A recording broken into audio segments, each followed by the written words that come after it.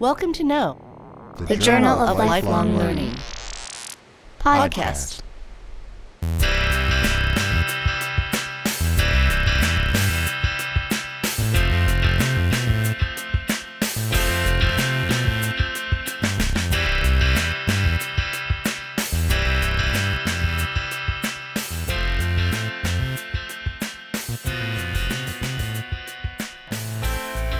Hi, welcome to the first ever No Journal podcast. The theme of this podcast is firsts. First babies, first Occupy movements, career firsts, first teaching experiences. Now there's more to these stories, but I don't want to say too much. This piece comes to us from Andrew Dalton. Dalton authors the Tumblr In Lieu of Flowers. It's read and produced by Chris Bolton, who puts out Story Life podcast.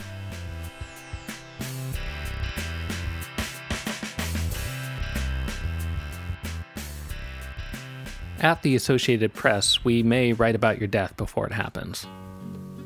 Like a lot of big news organizations, the AP, where I work in the Los Angeles bureau, writes obituaries in advance for famous and prominent people that are old, sick, or otherwise near death. Yes, it's morbid, yes, there's something unseemly about it, and yes, we all understand this, but it's also necessary to do our jobs properly. And I assure you, if you were to die, you'd much prefer thoughtful, well-researched remembrance over something dashed off while your body is still cooling off. This shouldn't come as too much of a surprise. I'm sure you've been amazed at how quickly the AP or the New York Times or the Los Angeles Times will go from announcing that someone is dead to putting out a 1,000-word obituary. Most newspapers call the collection the morgue. We go a little more formal and classy, using the awkward but apt term preparedness for ours. So you would say, do we have a preparedness for Frank Sinatra? We did, of course. Unlike other big news, earthquakes, wildfires, plane crashes, we know that famous people's deaths are going to happen. Everyone dies eventually. And we know mostly what we're going to write about them, whether it's Oscars won, books written, countries led, or atoms split. So we write them while their subjects are alive, leaving empty space at the top where we fill in the date and the circumstances of their death, like a headstone that's etched with name, date of birth, and a little dash that represents the lifetime, with only the death date left empty, but not for long. We always make sure these stories, when they're saved, don't say the words death, die, or obituary.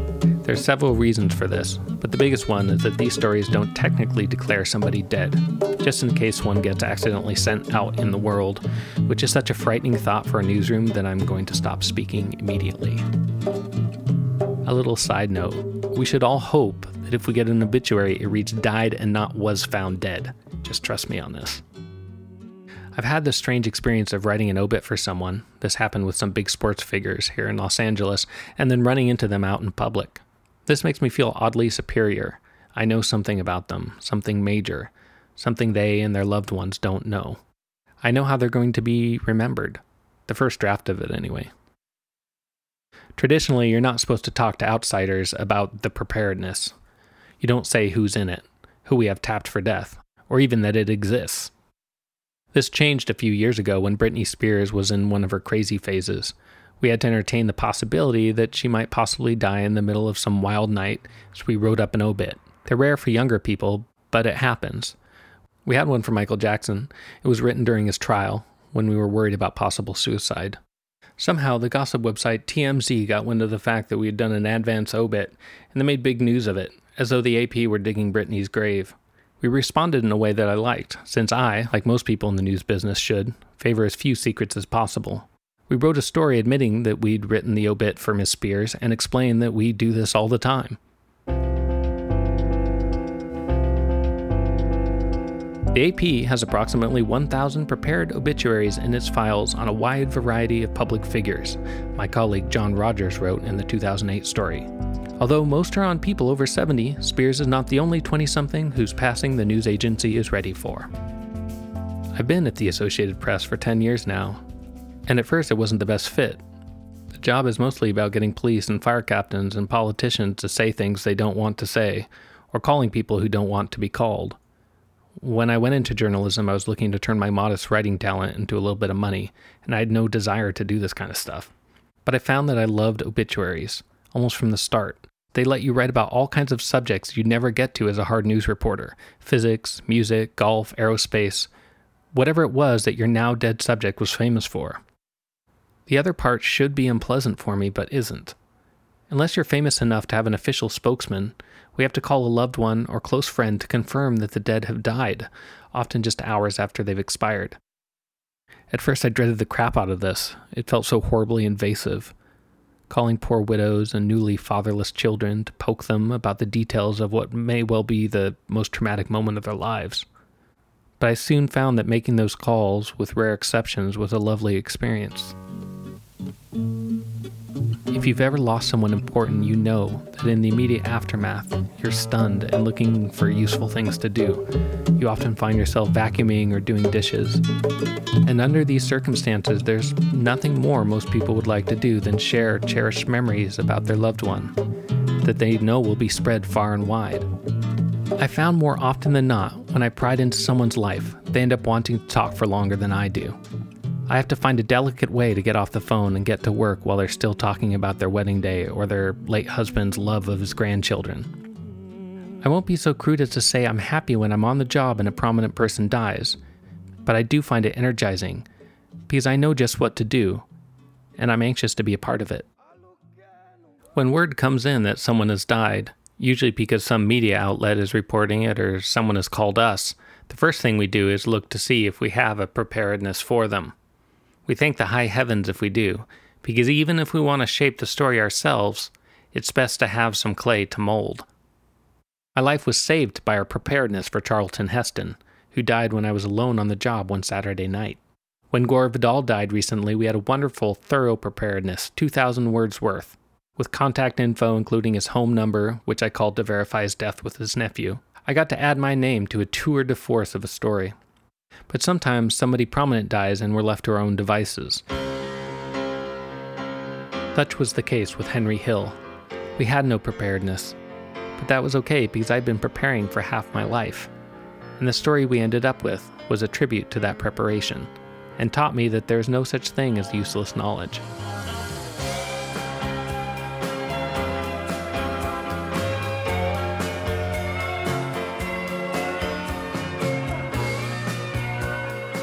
If you haven't heard of Henry Hill, you're not alone. A bunch of our editors hadn't. He's someone who either rings a bell or he doesn't. He's the gangster who started as essentially an intern for the mob at age 13, rose through its ranks, and then turned on his bosses and brothers, sending dozens of them to jail by becoming an FBI informant. Still nothing? He was the character Ray Liotta played in Goodfellas. So for that movie's many hardcore fans, and the even more hardcore fans of the Howard Stern show where he became a regular caller late in life once he was booted from the Witness Protection Program, he's a household name. Me and my bandmates in my 20s, who were also my best friends, were big fans of both the movie and the radio show, so I knew my Henry Hill upside and down. I watched that movie constantly and quoted it even more constantly as I do to this day. Most people know that movie for Robert De Niro. You insulted him a little bit. Or the Napoleon Complex performance of Joe Pesci. You think I'm funny? What, you mean I'm a clown? I amuse you? But for us, that movie was all about Liotta and his character Henry. He has so many golden lines and can shift quickly from scary to lovable. My drummer, Ricardo, the funniest man I've ever known, had a brilliant, wordless impression of him making cutlets while looking out the window for FBI helicopters. I knew nearly every bit of his dialogue, and when I heard Hill had died, I knew exactly which ones I wanted to use. It was the perfect marriage of obit and reporter. Once I got the tip, it came from TMZ again, I had the one other reporter in the room try to verify that he had died, and I started typing like crazy. I was told once that an AP deadline is now o'clock. It's actually a little bit earlier than that. Normally it would be weird to quote at length a fictionalized movie character of someone in their real-life obituary, but this case was different. I knew that the movie was based closely on the book, and had the same co-writer. And the book, Wise Guy by Nicholas Pileggi, came straight from Hill's mouth. Plus, the movie character was the biggest reason Hill was famous in the first place, so I felt perfectly comfortable. I knew I wanted to use the great line from early in the movie where Henry introduces himself. As far back as I can remember, I always wanted to be a gangster. For us to live any other way was nuts. And I absolutely wanted to use this line, the closing speech of the movie, at the end of the obit, because it was such a perfect summation of the end of his life. I had paper bags filled with jewelry stashed in the kitchen. I had a sugar bowl full of Coke next to the bed, Anything I wanted was a phone call away, Hill says. Today, everything is different. There's no action. I have to wait around like everyone else. Can't even get decent food. Right after I got here, I ordered some spaghetti with marinara sauce. I got egg noodles and ketchup. I'm an average nobody. I get to live the rest of my life like a schnook. I was worried schnook wouldn't be acceptable for the AP Wire, which is very family-friendly, but it made it to the final version, though I still can't tell you what it means. As well as I know these lines, I'm also not dumb enough to trust my memory when it comes to sending stories out to thousands of readers. Fortunately, knowing the gist of each line allowed me to Google it and check it. I was mostly spot on, but had to do some tweaking. I also knew I had to quote from the book, since it was the beginning of the Henry Hill myth, and probably had a perfect summation of what his job was in the mob, which was hard to glean from the movie. Trouble was, I didn't have a copy of the book, and I was kicking myself because I knew there was one on my girlfriend's shelf. I'd been meaning to borrow it for months and hadn't grabbed it yet. Getting access to the right parts of books is challenging online, but you can mine bits and pieces by Amazon's Look Inside feature in Google Books. It took only a little bit of this to find the kind of passage I needed.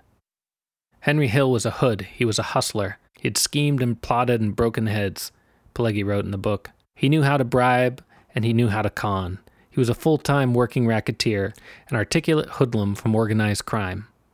Knowing I had killer quotes and a solid grasp of the material allowed me to relax and let my writing style flow freely. It resulted in some of my own lines I really love, like this one. Born in Brooklyn to an Irish father and an Italian mother, Hill's life with the mob began at age 11 when he wandered into a cab stand across the street in 1955 looking for work. He soon knew the life of these silk-suited soldiers was for him. I especially love this bit of analysis, which was a thought I'd had as an aficionado of gangster movies for years but had never put into words. Unlike older mafia tales, which focused on family and honor, Wise Guy and Goodfellas mostly dwelled on how utterly awesome it was to be in the mob, on the gangster as rock star, at least until life caught up with you. Like Schnook, I worried this casual use of awesome would get chopped, but it made it in too. At this point, I was getting that good humming feeling that something good was happening. But things weren't going so well on the verification front. We have strict guidelines on how we verify that someone has died at the AP. It needs to be someone whose name we can use who is either a family member, friend, or a close associate of the dead, or a cop or a coroner's investigator who will go on the record. The trouble with Henry Hill was he'd spent much of his life in the witness protection program, and all of his life before that off the grid. As he says in the book and movie, when he got busted, the only things that proved he existed were the birth certificate and his police record. He'd been booted from witness protection years before, but his wife and kids had long since severed ties from him and were living under different names, and it's not like you could just call up his colleagues who were either dead or gone or in prison. TMZ had talked to Hill's longtime girlfriend, Lisa Caserta.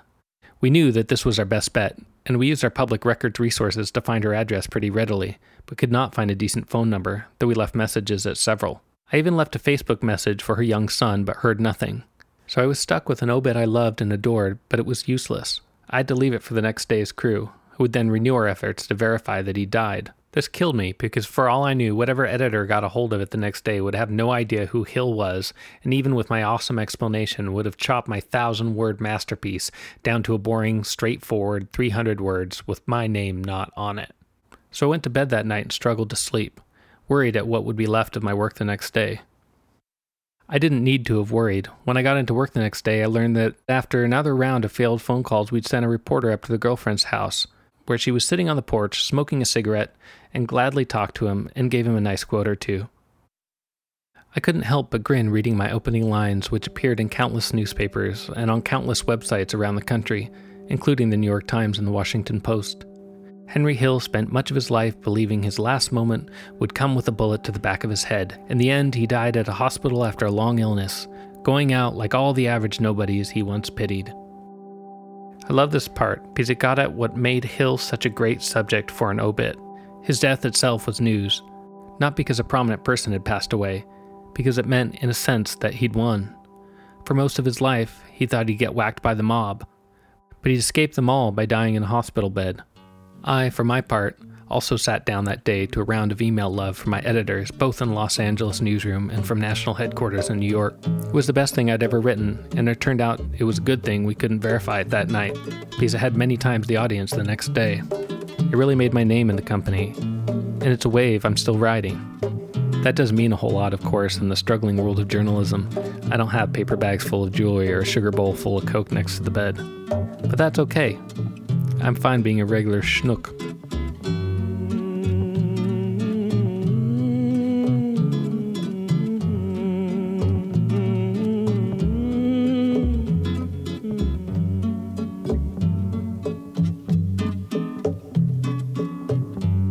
Aluke nungolo fwa gamu bingi kiaze mwene wando kala benyaba emengondo yamye namona mwenye soya weza mona mwenye kalunga ngumba mona mwenye soya weza mona mwenye aluke nungolo fwa gamu bingi kiaze mwene wando kala benyaba emengondo yamye mona mwenye weyaweza mona mwenye kalunga ngumba mona mwenye weyaweza mona mwenye ngumba aluke nungolo fwa gamu bingi kiaze mwene wando kala benyaba emengondo yanye mona mwenye weyaweza mona mwenye kalunga ngumba sambi wangi panamona gamu valele mwene wando kala benyaba emengondo yamye mona mwenye ngumba mona mwenye yaweza mona mwenye yaweza mona mwenye adunga ngumba zambi wangi panamona ngamufalele mwanyeze wando kala benyaba emengondo yamye mwenye. Up next, during 3.5 years traveling throughout Asia, David Skolnick survived a run-in with the notorious German terrorist wanted by Interpol, a motorcycle crash, a house fire ignited by a Molotov cocktail, and a determined fruit-stealing monkey. No longer nomadic or in his early 20s, Skolnick is a writer and a teacher based in Berkeley, California. This piece was produced by Nathan Dalton.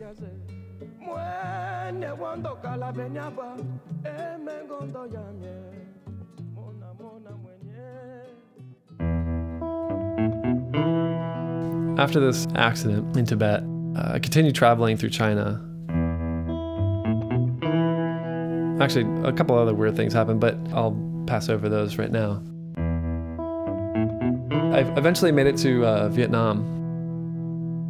I was in Saigon at this bar to listen to some music. It was pretty late, 2 or 3 in the morning. So I was walking home, and it was very smoky in the bar, so I was happy to be able to walk for a while. And this cyclo driver came over. The cyclo drivers are these guys who ride around these bicycle taxis. You want a ride? No, thanks. I'm just walking home, thanks. No, get in. I'll give you a ride. And I'm like, no, thanks. Or I just want to walk home. No, get in. I'll give you a ride. Look, man, I want to walk. Thank you very much.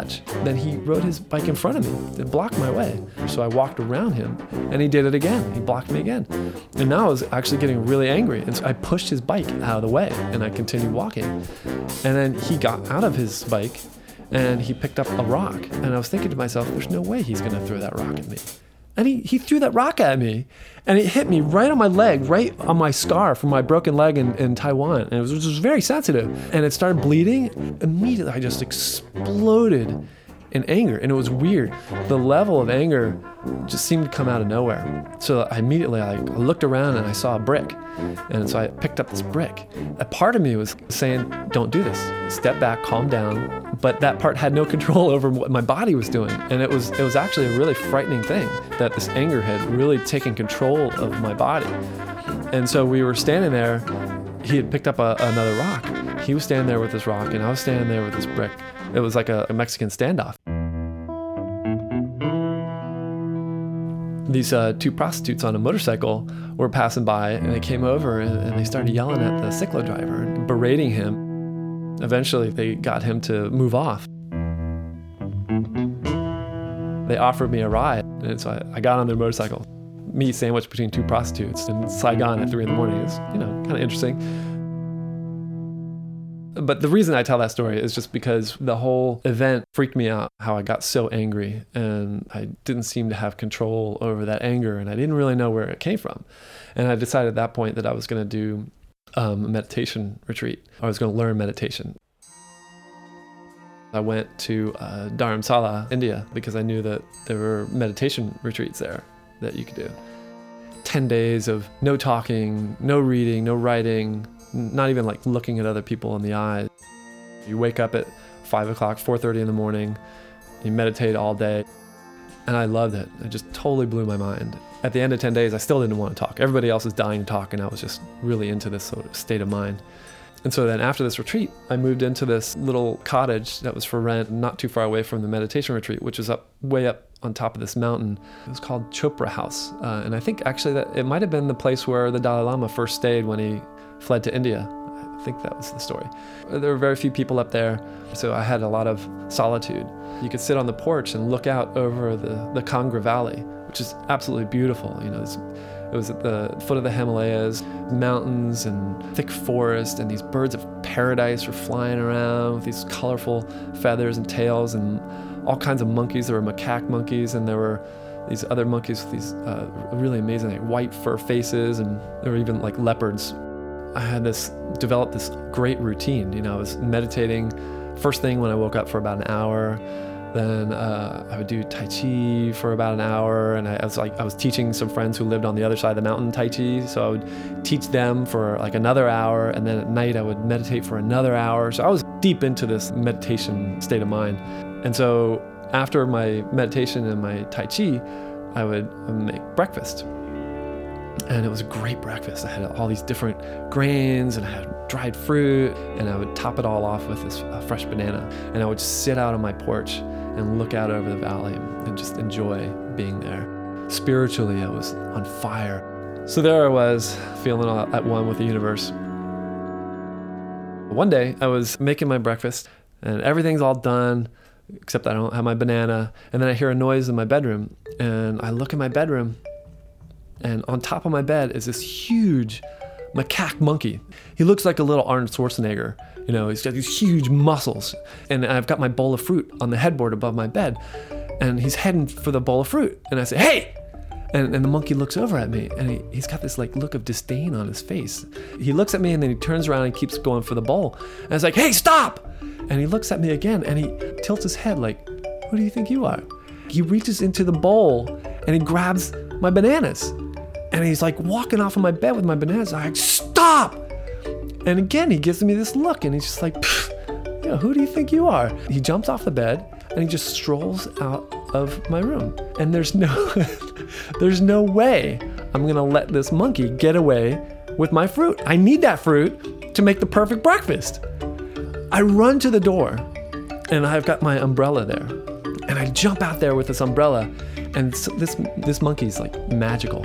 Somehow he's teleported all the way to the end of the porch. I don't know how he did it. And he's sitting there looking at me, eating my banana. And he's got the other bananas in his hand. And I'm just filled with rage. This monkey stole my banana. And so I raise the umbrella above my head, and I let out this warrior cry. I'm like, "Ah!" And so I start running after this monkey. And the monkey's just sitting there. He's just looking at me. This is a bold monkey. And I get to the end of the porch, which is in front of where my bathroom is. There's a water tank on top of the bathroom, and there's a little bit of a leak in the water tank. And it's a constant drip, drip, drip on the porch. And right where it's dripping, there was this nice green, very slick patch of algae. And so I get to the end of the porch, and that monkey is just staring at me like he knows exactly what's gonna happen. And I hit that patch, and I fly through the air like Superman, except flying backwards. There's this broken tree stump right there on the end of the porch, basically wooden daggers.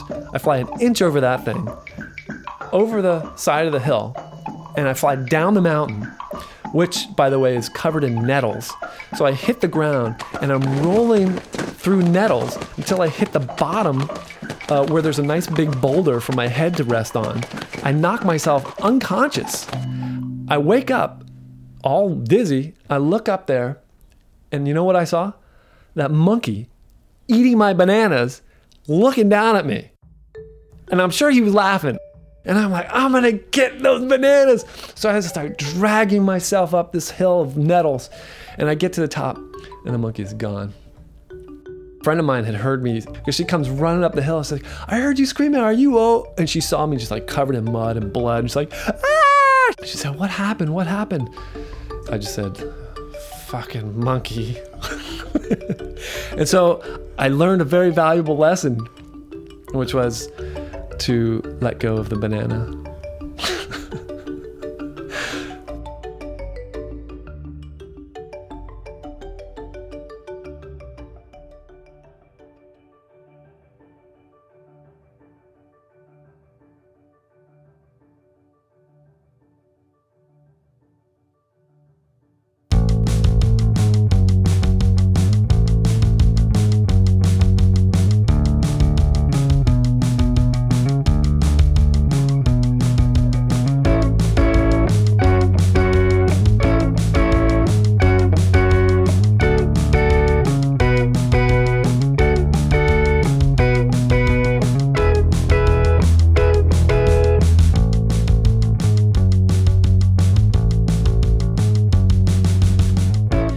This next piece is by, well, it's by me, Liam Nelson.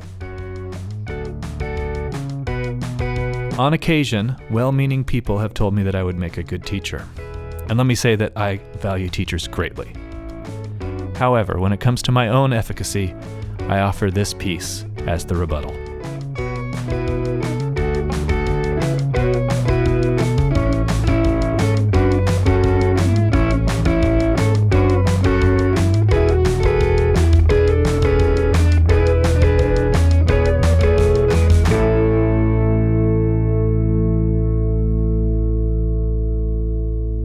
Omar stomps into class one morning, slams his backpack down on the desk, and seethes like a career middle manager.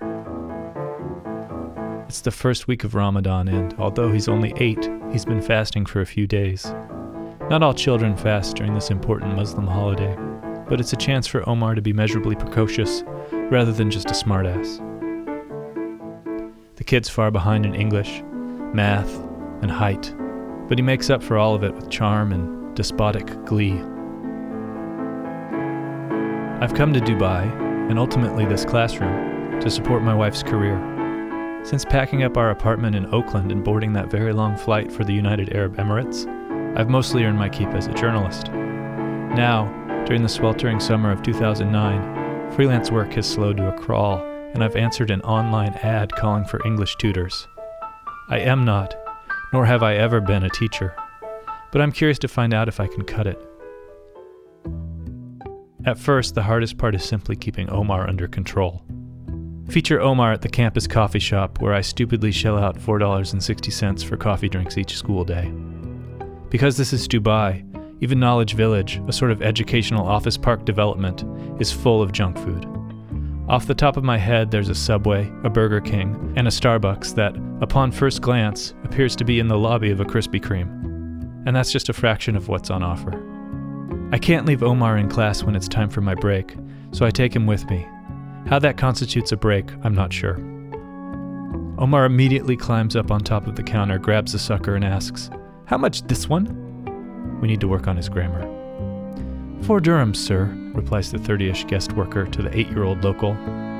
Work visas are tenuous here, and service industry folks generally seem afraid of the locals, even the kids. Dubai mixes all the socioeconomic tiers of the planet in one place, and the results are oddly consistent. For instance, fast food restaurants and cafes tend to be staffed by Filipino workers. With jobs, housing, and visas all theoretically vulnerable, service people are perhaps overly tolerant of misbehaving local kids. "Maybe no dirham," suggests Omar in a voice that is imperious but also charismatic.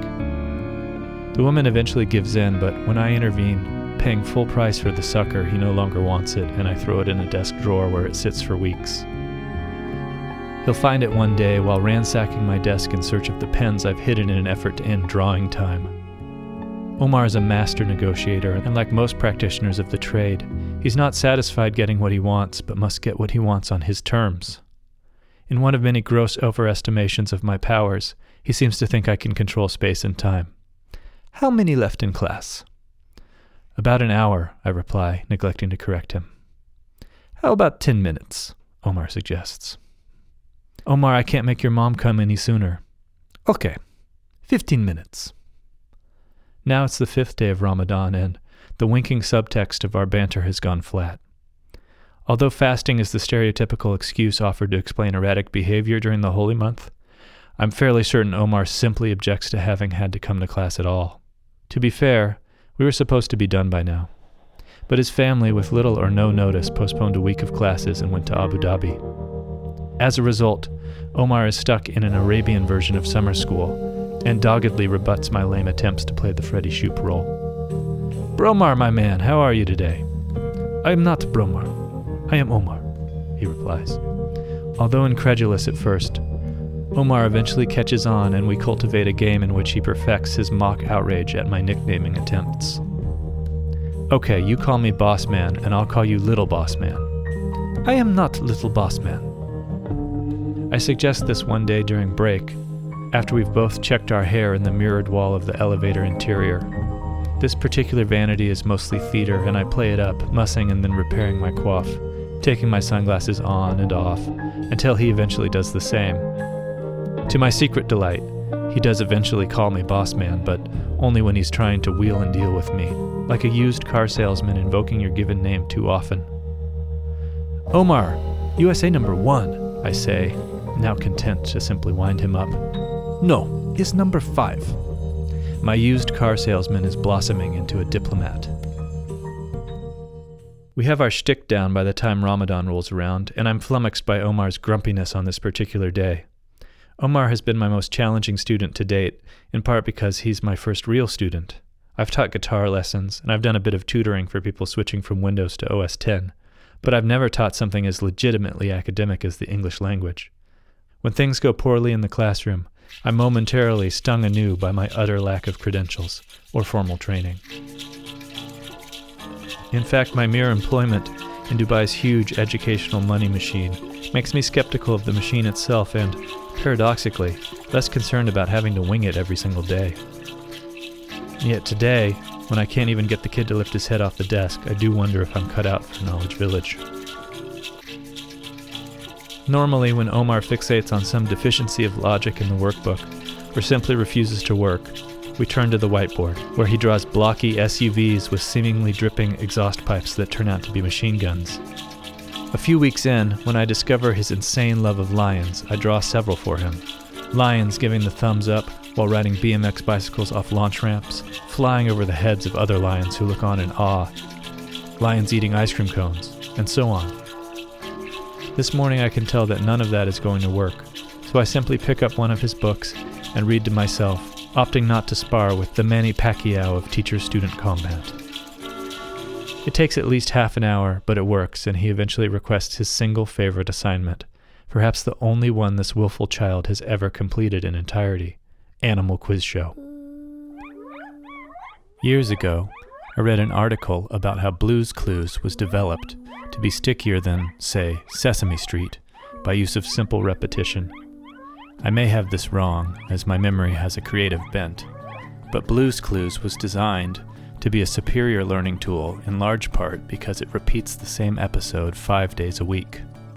Apparently, bludgeoning repetition works well for kids. In place of a master's in education, I have this article that I read years ago and at least partly remember.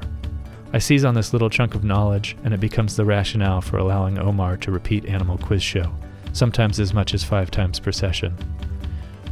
Omar has long ago memorized every answer, so one day when his father shows up to sit in on the last few minutes of class, Omar appears to have become an English-speaking dynamo. In reality, he's my accomplice in duping his father, as he nails each answer with feigned earnestness, furrowing his brow in mock concentration, but never overacting. Later, on a subsequent visit, Omar's father, an exceedingly kind person and genuinely concerned parent of the sort you would hope to encounter on any continent, informs me that he's forgotten my Ramadan gift in the car. But when his wife comes to pick up Omar for the final day of class later that week, she'll have my new English language edition of the Quran with her. The nature of the gift is not entirely unexpected. Omar's dad wears the long beard of a pious Muslim, and Omar has asked a few culturally probing questions that suggest a religious home life. Questions like, "How do you pray?" Which I wasn't quite sure how to answer, so I showed him a few poses which I've never actually struck, but that describe a sort of TV version of American prayer. And, "You eat pig?" To which I respond, "Oh yeah, pig, cat, dog, canary, Gila monster, whatever you got." Then I explained what a Gila monster is. I was surprised when the gift did arrive, as it turned out not to be for me at all, at least not directly. "For your wife," explained Omar's mom, handing me a giant gift bag that contained a cylinder full of musky Arab perfume, a scarf, a sequined dress from India that we gave to a co-worker of my wife's, who loved it, and a tiny pink telephone-shaped bedside clock that looks like it might have belonged to an anachronistic Marie Antoinette. There may have been some other stuff in there too, but there weren't any religious texts. I'm not sure what happened to the Quran, which I'd been looking forward to thumbing through if not actually reading, but it was very kind nonetheless. I found Omar's family as charming and thoroughly enjoyable as they were unpredictable. I'd fallen sideways into teaching, and by this point I'd given up on actually meeting any Emiratis. One morning late in the summer, Omar's mom dropped off Omar with his 6-year-old brother Salim, simply asking, "You don't mind, do you?" I really didn't, although Salim had already been prohibited from auditing the class. The first day had proved far too chaotic, with both brothers running around the classroom glomming all the dry erase markers. On this later visit, Omar wound up being decently focused on Animal Quiz Show, while Salim drew monkeys on the board, so it worked out all right. Animals always seem to help. As a tutor, I had no idea what I was doing. The pay was not great, and the success of the student was ultimately up to them anyway. And yet I felt a little guilty that I wasn't able to better serve Omar. He's a mess, or at least he was, but he has a lot of heart. I like to think that, although Omar basically refused to do the work, our constant teasing, negotiating, and declarations of disbelief in each other's behavior all comprised an education of sorts. It was, at the very least, all conducted in English.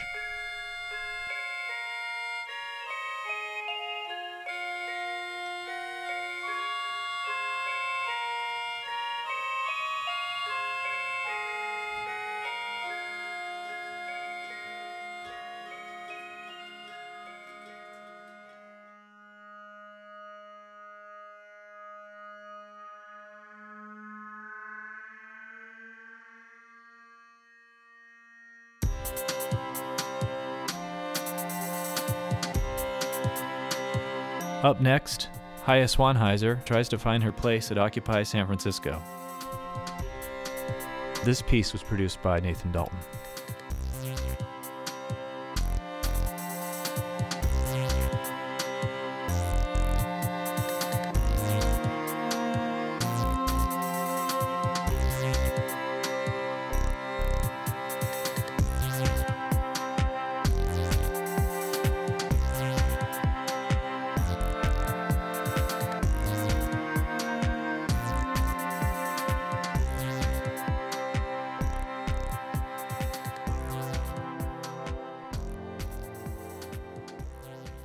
When I saw you scraping wet sandwiches off the sidewalk with your bare hands that first night, that's when I knew you were really committed. As my co-curator at the Occupy San Francisco Art and Performance Series, Seth Fisher said a lot of funny things, but the sandwiches comment was probably the funniest. He was right. I was committed. But long before I found myself plucking cold cuts off the concrete, I'd been busy at work, until one day, like so many other Americans, I was asked to pack up my things and leave. My culture writer and editor job at an alt-weekly newspaper was eliminated on September 27th, 2011. Culture writers all over the nation were shown the door that same day by the company I worked for. It was a coordinated strike that ended my job of 8.5 years. I wasn't entirely surprised. In fact, I was ready to leave. I liked the people there, still do, but because print journalism is dying, the work was hard and getting harder, and in truth, I wasn't personally interested in editing, wrangling freelancers, working for a large company, or getting ahead in the industry. I was only ever in it for the art. A scant 6 days after getting laid off, I found myself at the Occupy San Francisco camp, OSF-1, at the Federal Reserve Building. I'm a longtime left-wing protester, although not the kind you might expect. Generally, I agree with the other protesters on politics, but don't want to dress like them or listen to their music. They find me prissy, and I find them lacking in organizational and aesthetic intention. We both have valid points. I found the camp repellent, which shouldn't have surprised me, but did. My usual response to finding myself in a situation like this is to find the horrid kitchen and wash dishes. If I can just do some work, I won't have that look on my face. The look that makes white people with dreadlocks so angry. I quickly located the horrid kitchen at OSF-1 and prepared to wash dishes. I had just started when I was approached by a white person with dreadlocks asking, "Can I help you?" I was unable to answer. "We're trying to keep this area closed off," Dreads continued snottily. No sign marked any of this. To make or even tolerate legible signage is frowned on. I lost my temper, said bad things, pointed out every detestable, tired, annoying cliche I could see until I ran into a friend of Seth's, who chastened me with her sheer enthusiasm. She had never been to a protest before and was glowing and bouncing. "This is so amazing! Fuck the banks! I'm gonna go to that march over there," she said, and ran off. Seth and I looked at each other. Years before, we had worked together organizing a protest against the ground war in Afghanistan, so we each knew what the other was thinking about, our shared impatience with protest cliches. That and the white-hot fury we both felt when contemplating the phrases "too big to fail" or "bailout." I know history won't treat Occupy kindly. I know I'm not treating Occupy kindly. So let me pause here to say that we thought in the very early days of October 2011 that the walls were all coming down and it was going to be fun. The message was out. We are the 99%, and now so many months later I still get choked up writing it. The 1%, the few people of the world who own most of everything, had been making 99% of the decisions about everything, and it was time to fix that problem right now. No one you'd ever met could possibly be your enemy. You've never met a 1%er, and you never will. We were all in this together. Politics disappeared, and equality was back on the table. "What are their demands?" crusty media types kept asking. "What are your demands?" came the answer. All of this means I was never on the fence about whether to actually go to Occupy. I just wasn't sure how I'd do it. Putting my head down and washing dishes for the duration was one option.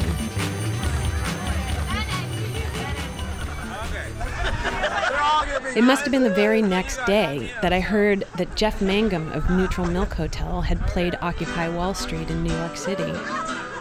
It struck me that he wasn't playing protest songs either. He was playing his own songs, using his own words and his own ideas instead of parroting Bob Marley like every single other musician I've ever heard at a protest. Significant. What a beautiful place I have found in this place.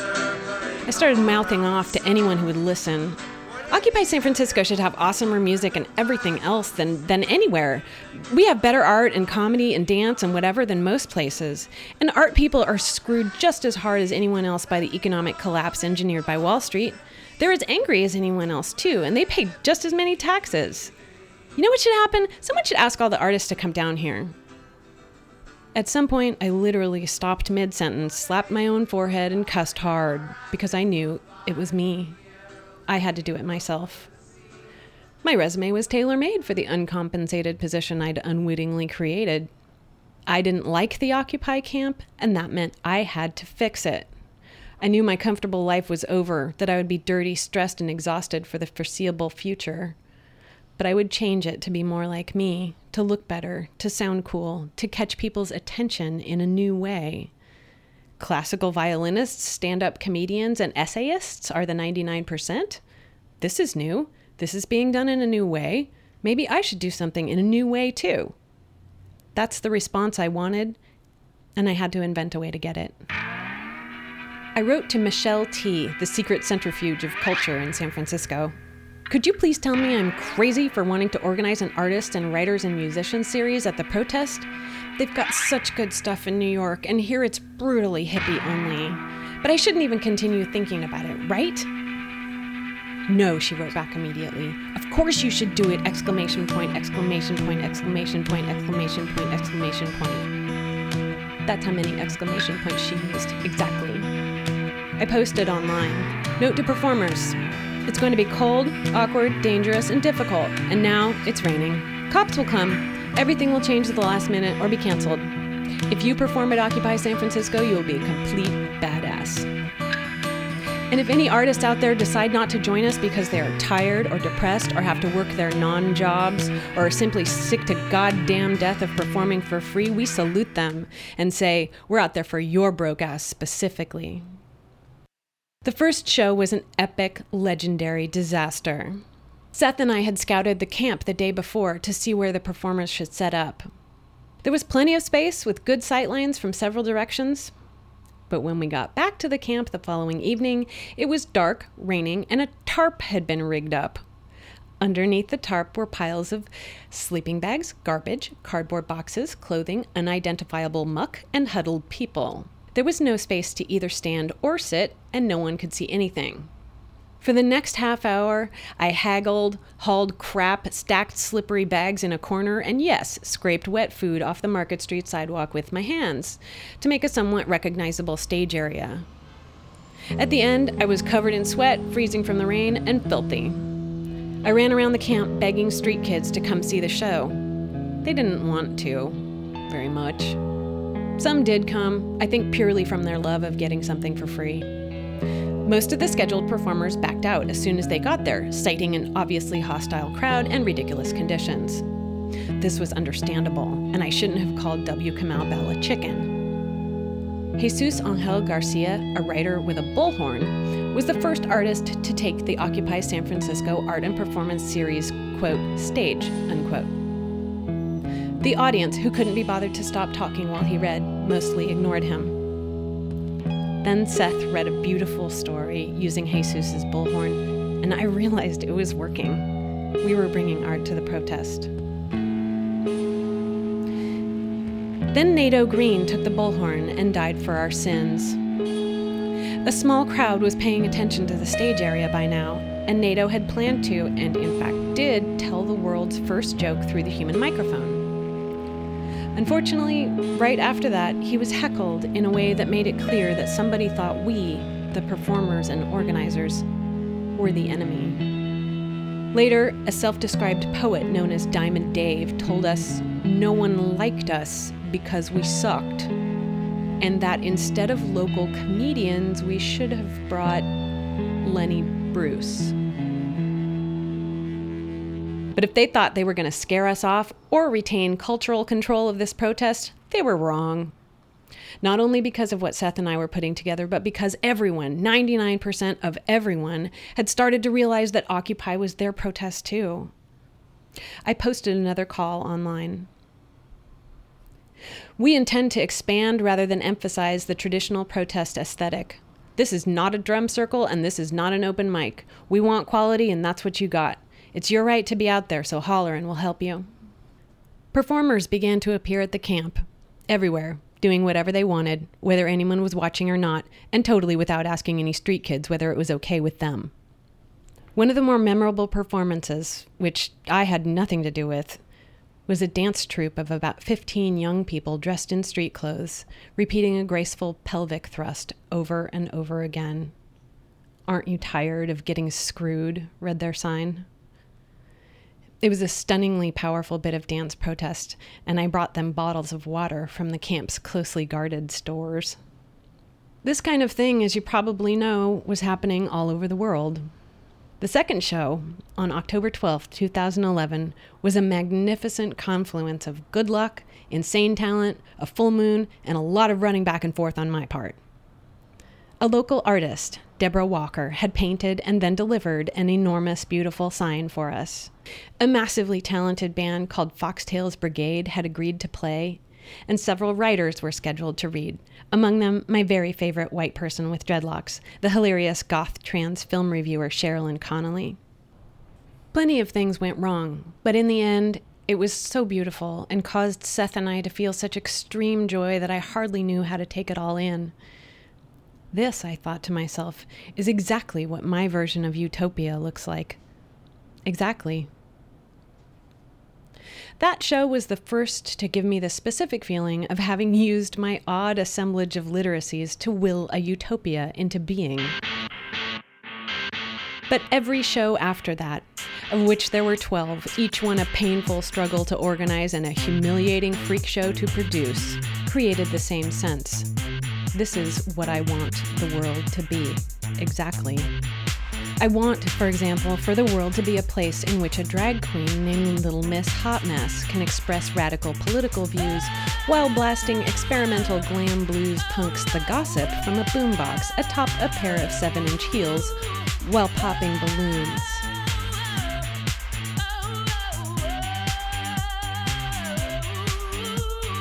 I eventually worked out a glitchy yet functional relationship with the political organizers of Occupy San Francisco. Some hated us, while others were delighted to have high-quality protest art for once. The, quote, stage, unquote, was never in the same place twice, since the camp's physical structure ebbed and flowed with the tides of police raids, camp sanitation, tent distribution, and the exact locations of the louder, meaner, and more potentially violent protesters.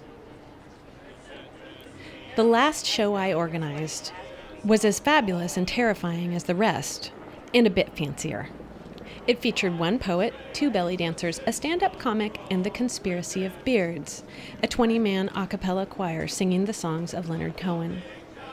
The camp, large and unruly by that time, came to a wholehearted stop as the choir arrived and began, already singing softly, to thread its way through the crowd toward where I stood.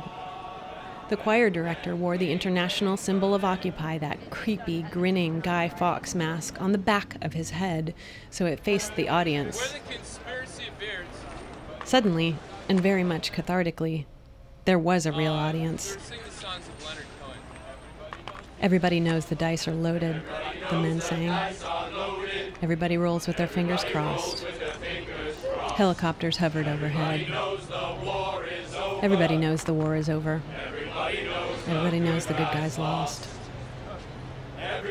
Leonard Cohen is acknowledged to be political-ish, I think, but I've never heard his songs at a demonstration before. Now I can't imagine why not. I've never seen anything like its effect on the crowd. First we take Manhattan, then we take Berlin. Sounds very different when it's live on the ground at something that might be a revolution. I had started by scraping wet food off of one of San Francisco's busiest and filthiest sidewalks using my bare hands. In order to continue, I'd had to let people help. I experienced confusion, anger, and sometimes heartbreak on a daily basis. But my white-hot fury when contemplating the phrases "too big to fail" or "bailout" was all the permission I needed to exercise my right to protest, and the same was true for everyone I knew. The very people I was trying to entertain and inform said terrible things to my friends, tried to derail my plans, and were generally annoying. In the end, I had to walk away, even though people wanted me to keep going. But I made the Occupy San Francisco camp into my version of utopia, and no one could stop me.